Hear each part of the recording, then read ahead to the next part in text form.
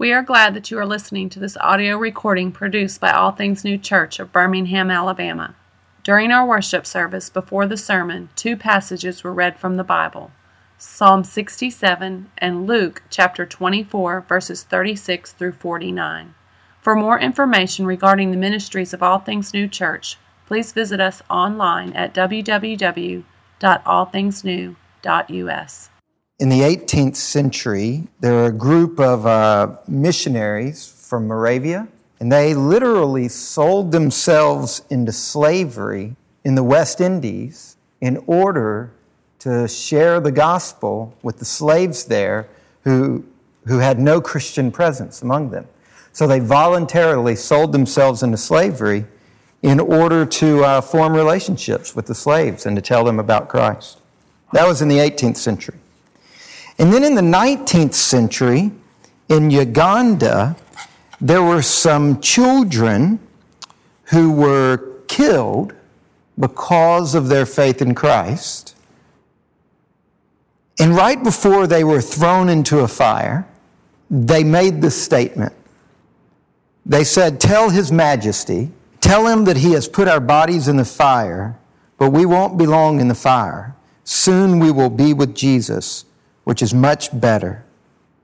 But ask His Majesty to repent and change his mind, or he will land in a place of eternal fire and desolation."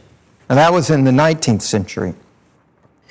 In the 20th century, the Archbishop of Uganda was murdered by Idi Amin in 1977 because of his faith. And the people who were there say that the Archbishop died praying out loud for the men who were killing him. Now look in the back of your worship guide.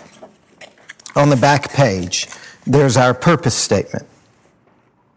We exist to embrace, embody, and spread the gospel of Christ's kingdom throughout Birmingham and the world. We've spent the last couple of weeks on the first and second verbs of that sentence. We exist to embrace and embody the gospel of Christ's kingdom. Tonight is about the third verb. We exist to spread the gospel of Christ's kingdom throughout the world, throughout Birmingham. We, All Things New, this group of people right here, we're missionaries. That's why God is starting this church. He's starting this church because He's starting a missionary organization. Now, my question for tonight is this: why? Why is God calling us to be missionaries in this community and throughout the world? Why is spreading the gospel so important that Moravians would sell themselves into voluntary slavery? What makes spreading Christianity so important that it justifies voluntary slavery? This boggles my mind. And why is it so important to spread the gospel that children would find within themselves the faith to go to their death, spreading the gospel that is leading to their death to the very king that is killing them? Why is spreading the gospel so important that the Archbishop of Uganda would go to preach to a mass crusade of people, knowing that he's been told, if you go and do this, Idi Amin is going to kill you? And yet he does it. And sure enough, he's arrested, he's taken to the capital city, and he's murdered. Why? Why is this just some personality trait of a few churches here and there in Moravia and Uganda, and we hope here over the mountain? Is it because the people who are starting All Things New, is it because that we've got some sort of evangelical activism pulsing through our veins?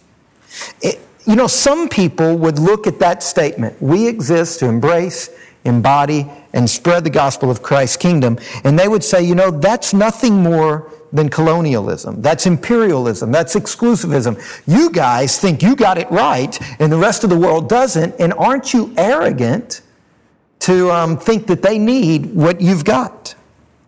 What's really behind this idea of spreading the gospel of Christ's kingdom?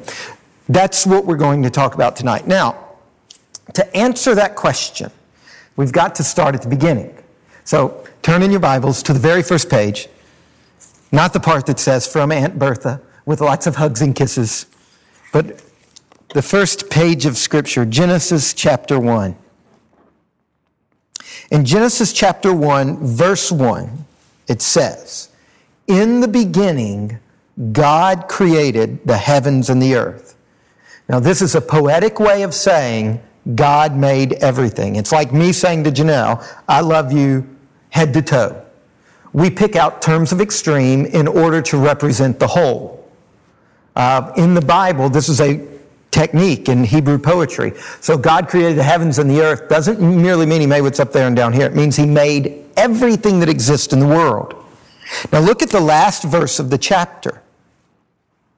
"And God saw everything that he had made, and behold, it was very good." Now look, this is where Christianity starts. It doesn't start proving God. It starts with a statement of faith that we believe in the beginning God made everything and he made it all good. It was just right. There was nothing bad. It was perfectly and beautifully filled with God's goodness and diversity and peace. But when we get to Genesis chapter 3, there's a catastrophe. Adam and Eve rebel against the Creator King. And the consequence, now this is what's interesting, two individuals commit a sin, but the consequence is not individual, it's universal. The whole universe is wounded, and we live in the middle of a universally wounded situation. Now, if we keep reading through Genesis and we read it like we read a good novel, which is the way you should read it, you should realize it's one plot line. If we keep reading it that way, as we walk through chapter 3 and chapter 4 and chapter 5 and all the way to chapter 11, we see that things just keep spiraling down into this kind of awful cesspool of brokenness and pain. Now that, Genesis 1 through 11, that is the context for understanding why spreading the gospel is our identity. This is the necessary context for understanding why we, a church, are God's missionary people. Okay, now with this context in place, what we're going to do tonight is we're going to do Bible study. And we're going to look at three themes that stretch across the Bible. You can also think of them as three trajectories or three arrows that start in this context and then kind of shoot out from there. And it's necessary to understand these three themes if we're going to know why spreading the gospel is fundamental to our identity. So here's what I'm going to do. I'm going to start by explaining the three themes and showing how they come up in the first part of the Bible, the part we call the Old Testament. And then we're going to go to the second part of the Bible, the New Testament, and see how Christ picks these three themes up into himself, and then he gives them to the church. And at that point, we'll be ready to see why spreading the gospel is so critical that if we leave it out of our reason for existence, we really are nothing more than a religious club, okay? So let's start with the first theme. Turn to Genesis chapter 12. Here, God sets in motion his plan for making all things new. Not just this church, but as a descriptive statement of God's universal activity and his plan for creating this church. Look at Genesis 12, verse 1. The Lord said to Abram, "Go from your country and your kindred and your father's house to the land I will show you, and I will make of you a great nation, and I will bless you and make your name great, and you will be a blessing. I will bless those who bless you, and him who dishonors you I will curse, and in you all the families of the earth will be blessed." Now, last week I pointed out that some form of the word blessed is used 5 times in this passage. But tonight we need to notice that the promise begins with one man. Verse 1, and the Lord said to Abram, or Abraham. But where does it end in verse 3? It doesn't end. There's a movement. Verse 1 is one man, Abraham. But where does it end in verse 3?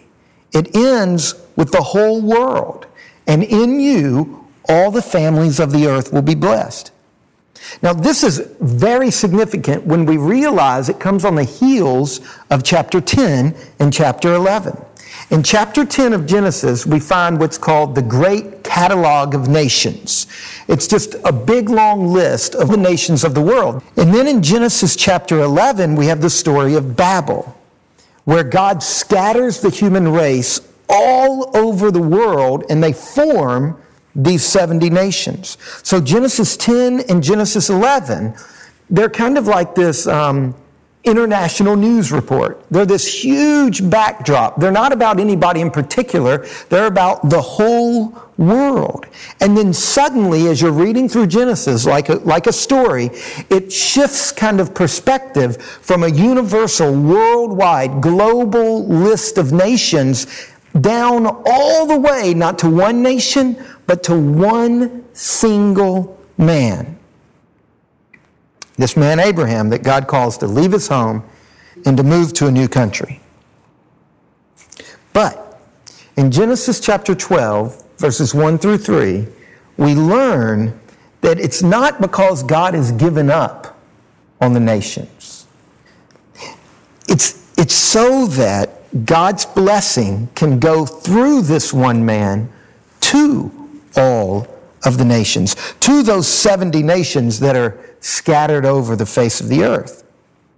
In fact, God's promise to bless the world through Abraham is repeated 4 more times in the book of Genesis. So by the time you get to the end of Genesis, you've been told over and over and over and over again that God plans to restore to His creation the goodness that was lost when Adam and Eve sinned. And He's going to do this through one man. Now that's the first theme. Through one person, God will bless the whole world. Okay? Now let's look at the second theme. It begins in the next book of the Bible, the book of Exodus. Here we see that God gets particular again. He singles out the nation of Israel. Now, these are Abraham's descendants that God promised Abraham would have back in Genesis 12. Look with me at Exodus chapter 19. Look down at verse 4. You yourselves have seen what I did to the Egyptians, how I bore on eagle's wings and brought you up to myself. Now, therefore, if you will indeed obey my voice and keep my covenant, you shall be my treasured possession among all peoples, for all the earth is mine, and you shall be a kingdom of priests and a holy nation. Now, what we see here is that all the nations around the world, all of the world belongs to God. But He singles out one nation. He singles out Israel to be what He calls His treasured possession. Why? Why does God pick one nation to have a unique relationship with? We'll go back to chapter 18 and look at verse 10. Here we have a non-Israelite. He's not a part of that nation. His name is Jethro. Look at what he says in chapter 18, verse 10. He's talking about how God rescued Israel from captivity to Egypt. Blessed be the Lord who has delivered you out of the hand of the Egyptians and out of the hand of Pharaoh, and He has delivered the people from under the hand of the Egyptians. Now, I know that the Lord is greater than all gods. Look at that again. Now, because of what God did with Israel, taking them out of Egypt, this non-Israelite says, now because I saw that, now I know.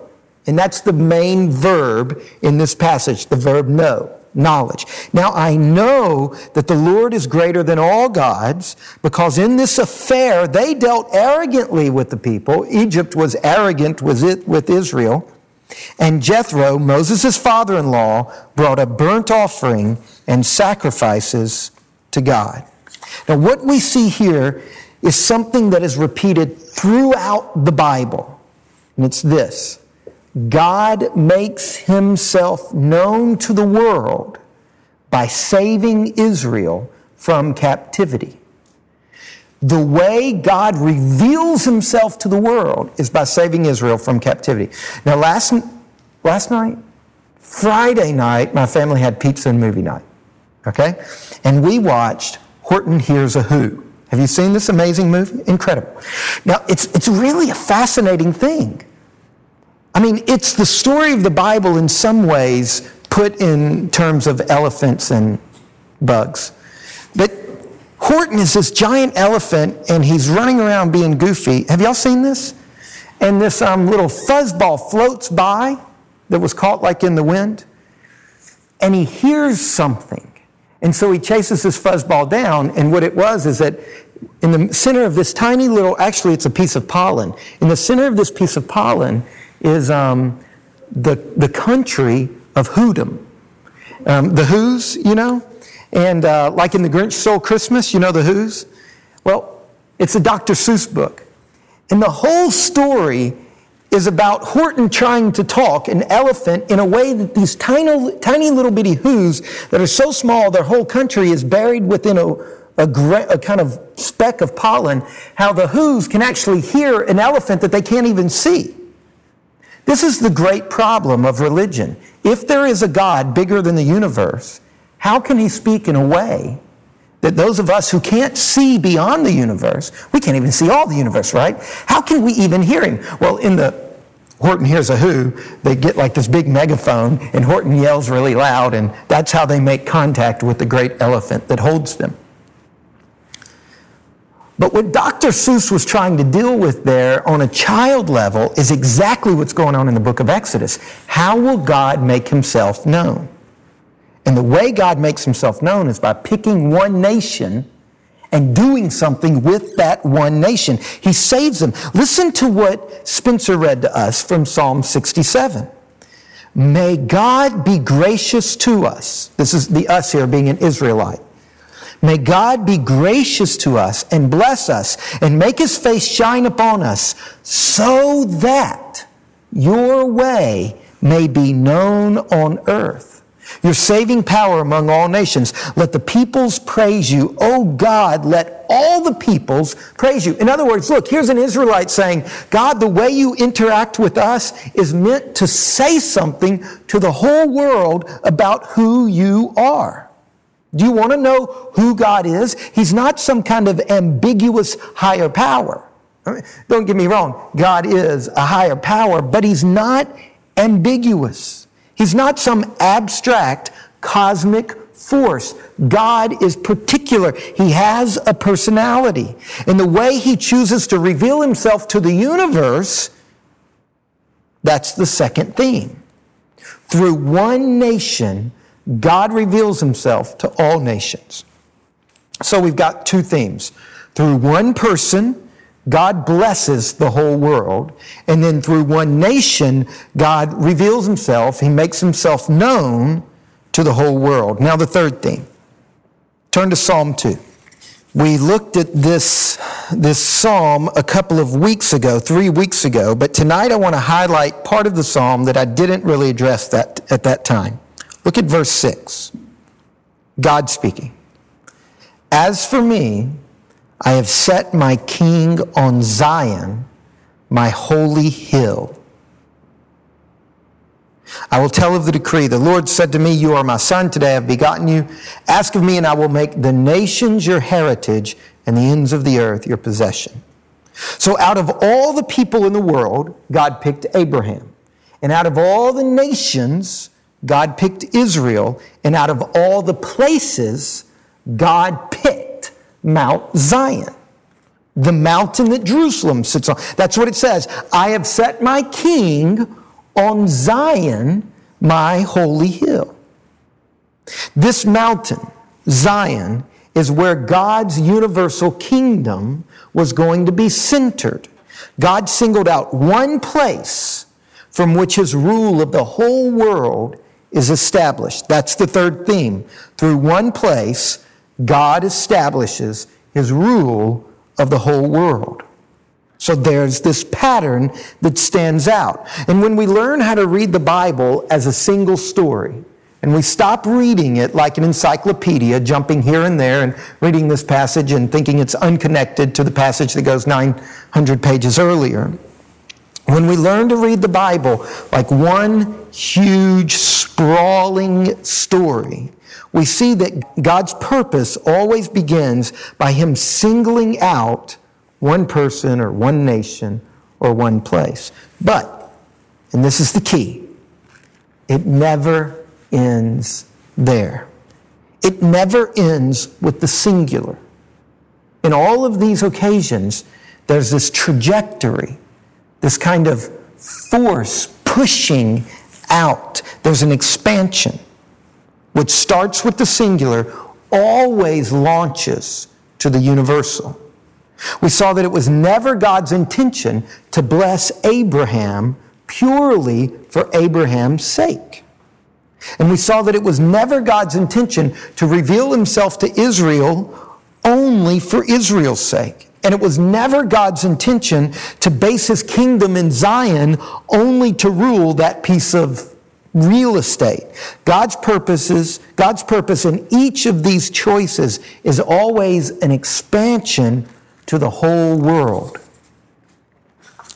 Now, throughout the Old Testament, there's this strong expectation that God's blessing will flow from Abraham's descendants to all the families of the earth. And there's this strong expectation that the knowledge of the one true God will shine through Israel to the world. And there's this strong expectation that God's kingdom that is centered around Mount Zion will expand to include the whole universe. But that's the problem. By the time you get to the end of the Old Testament, it's nothing more than that. It's nothing more than an expectation. It's a promise. And then Jesus comes along. And listen to how the very first verse of the New Testament reads, "The book of the genealogy of Jesus Christ, the son of David, the son of Abraham." You see, Jesus is the descendant of Abraham, through whom all the families of the earth are blessed. And in Luke chapter 2, we're told that Jesus takes on himself Israel's identity to be a light to the nations. And in his death and resurrection and ascension, Jesus takes into himself the imagery of Mount Zion. And he's established as the king who will rule the entire creation. Now remember what Gates read to us, Luke 24. Listen again to verse 44 of Luke chapter 24.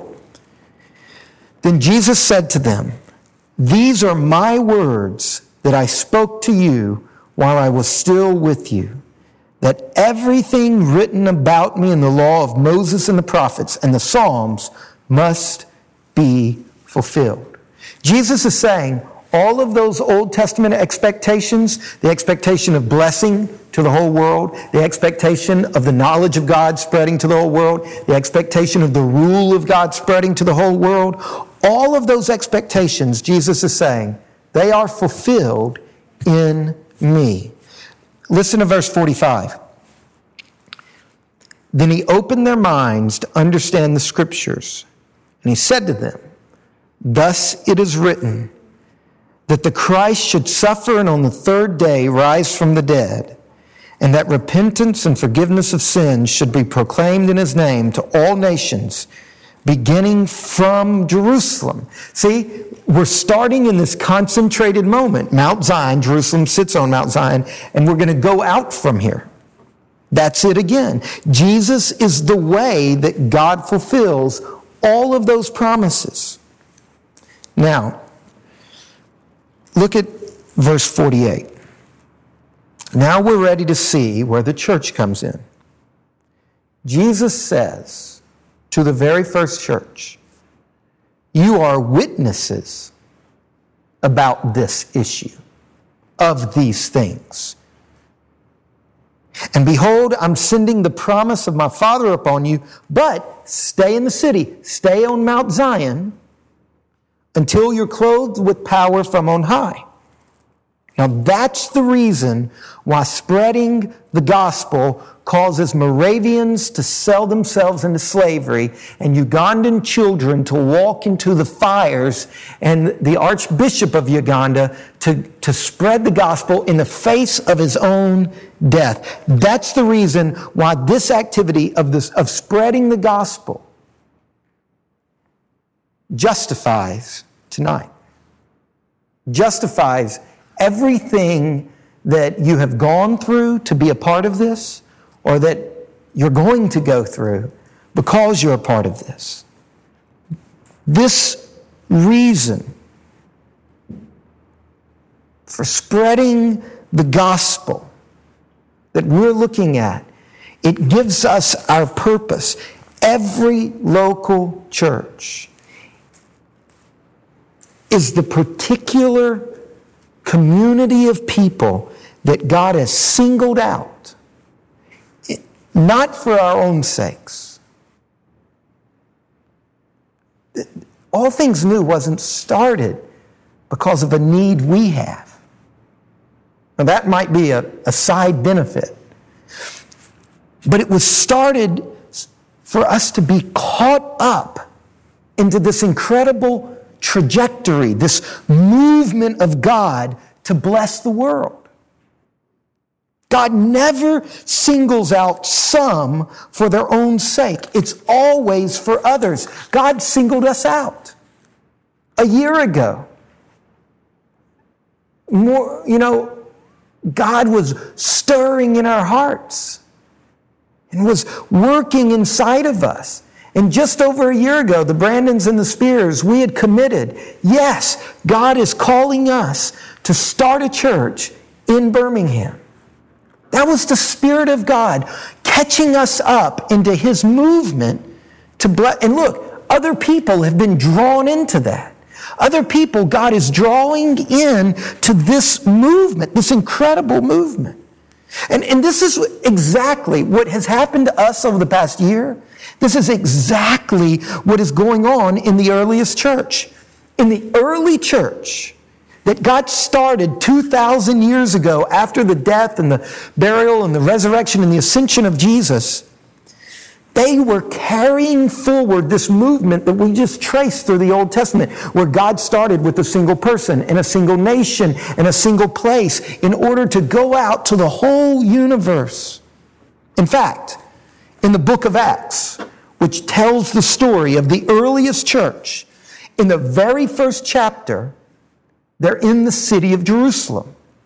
But look at the very last chapter of Acts, and look at the very last 2 verses of Acts.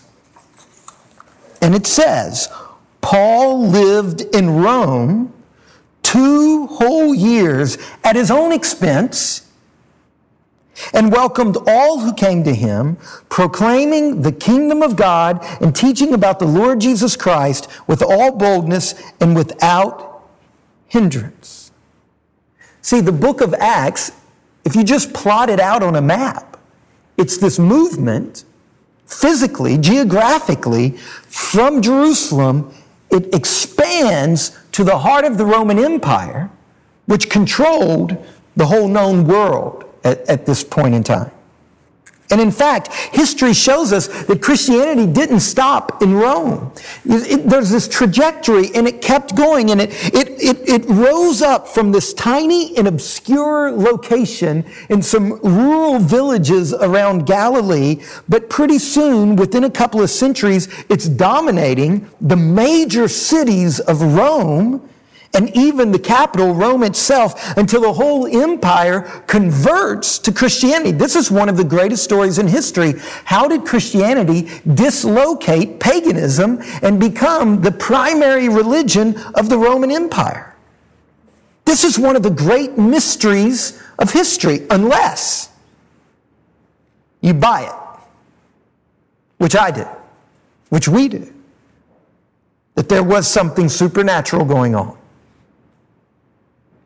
That there was a divine trajectory, a wind blowing, and those early Christians just lifted up their sails and joined in that movement. And today, which started out with 12 and then 120 and then grew and grew and grew, today, the best estimates indicate there are some 2 billion Christians in the world. That's 1/3 of our planet's population. 1 out of 3? Christianity is booming. Now, it's true that here in America and throughout the West, it's stagnant, but we're not the majority. We're not the majority population of the world, and we're not even the average. This incredible growth of Christianity, it shouldn't surprise us. It was God's plan all along. We saw it all the way back in his promise to Abraham. He promised Abraham that the whole world was going to be blessed through him. And this is our identity. All things new. We exist to participate in this movement of God, to spread the good news that God's kingdom is here. And his goodness is available to everyone.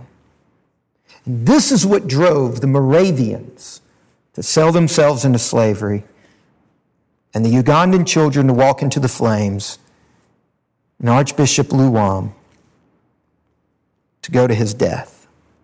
They understood that God is a missionary God. That's who God is.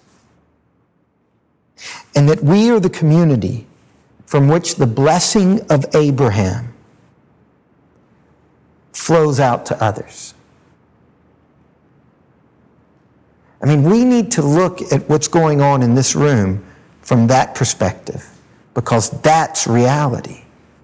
That's we are the community God is birthing for his blessing to flow out of. And we are the people who have recognized that Jesus is God. And therefore, we exist to share that knowledge with others. And we experience God's kingdom, his good and gracious rule, so that we can share that kingdom with others. Now, let me wrap all of this up by pointing out one implication for us, for all things new. When we say that all things new exist to spread the gospel of God's kingdom throughout Birmingham and the world, we're saying that we're a missionary band of brothers and sisters. And that we should never forget that mission is God's work first and last. This mission that we're on, it is God's work before and after it is our work. In other words, as a church, we are committed to participate as God's people at God's invitation in God's mission to the world. Now, part of what that means is this: that God will make more out of what we do for him than we can make of it for ourselves. It means that what we're doing here tonight, this is fish and loaves. And God's going to take it up into his purposes. And he's going to feed the masses with it. This is God's mission. It's bigger than what we are, and God will do bigger things through us than we can do in and of ourselves. The second thing, and this is really encouraging, God will continually fix the harm that our foolishness and our failures as all things new would cause if it were not for him. We cannot derail the kingdom of God. We can't. So think about what I've just said. God's going to do bigger and better things through us than we can do. And even if we mess up really, really bad, God's going to fix that. That's what this whole thing means. What I've been saying is that there's this huge trajectory, and emperors that tried to crush Christianity, they couldn't do it. And when the church did stupid stuff like the Spanish Inquisition and the Crusades, that couldn't derail the kingdom. Thomas Jefferson said at the founding of our country that Unitarianism was going to be the religion of America, and there's hardly any Unitarians left. Christianity's been predicted time and time again to die out, but it is the largest religion in the world, and it's outgrowing every other religion. Can't be stopped, because this is God's mission. God is moving. God's plan is for this universe to be renewed, and it's going to happen. This universe is going to be renewed. And we get the incredible privilege of participating with God in that work right here over the mountain, and from here throughout the world. That's God's pattern. Start in a place with a people and move out from there. We exist, all things new, to embrace and embody and spread this good news of God's kingdom. Let's pray.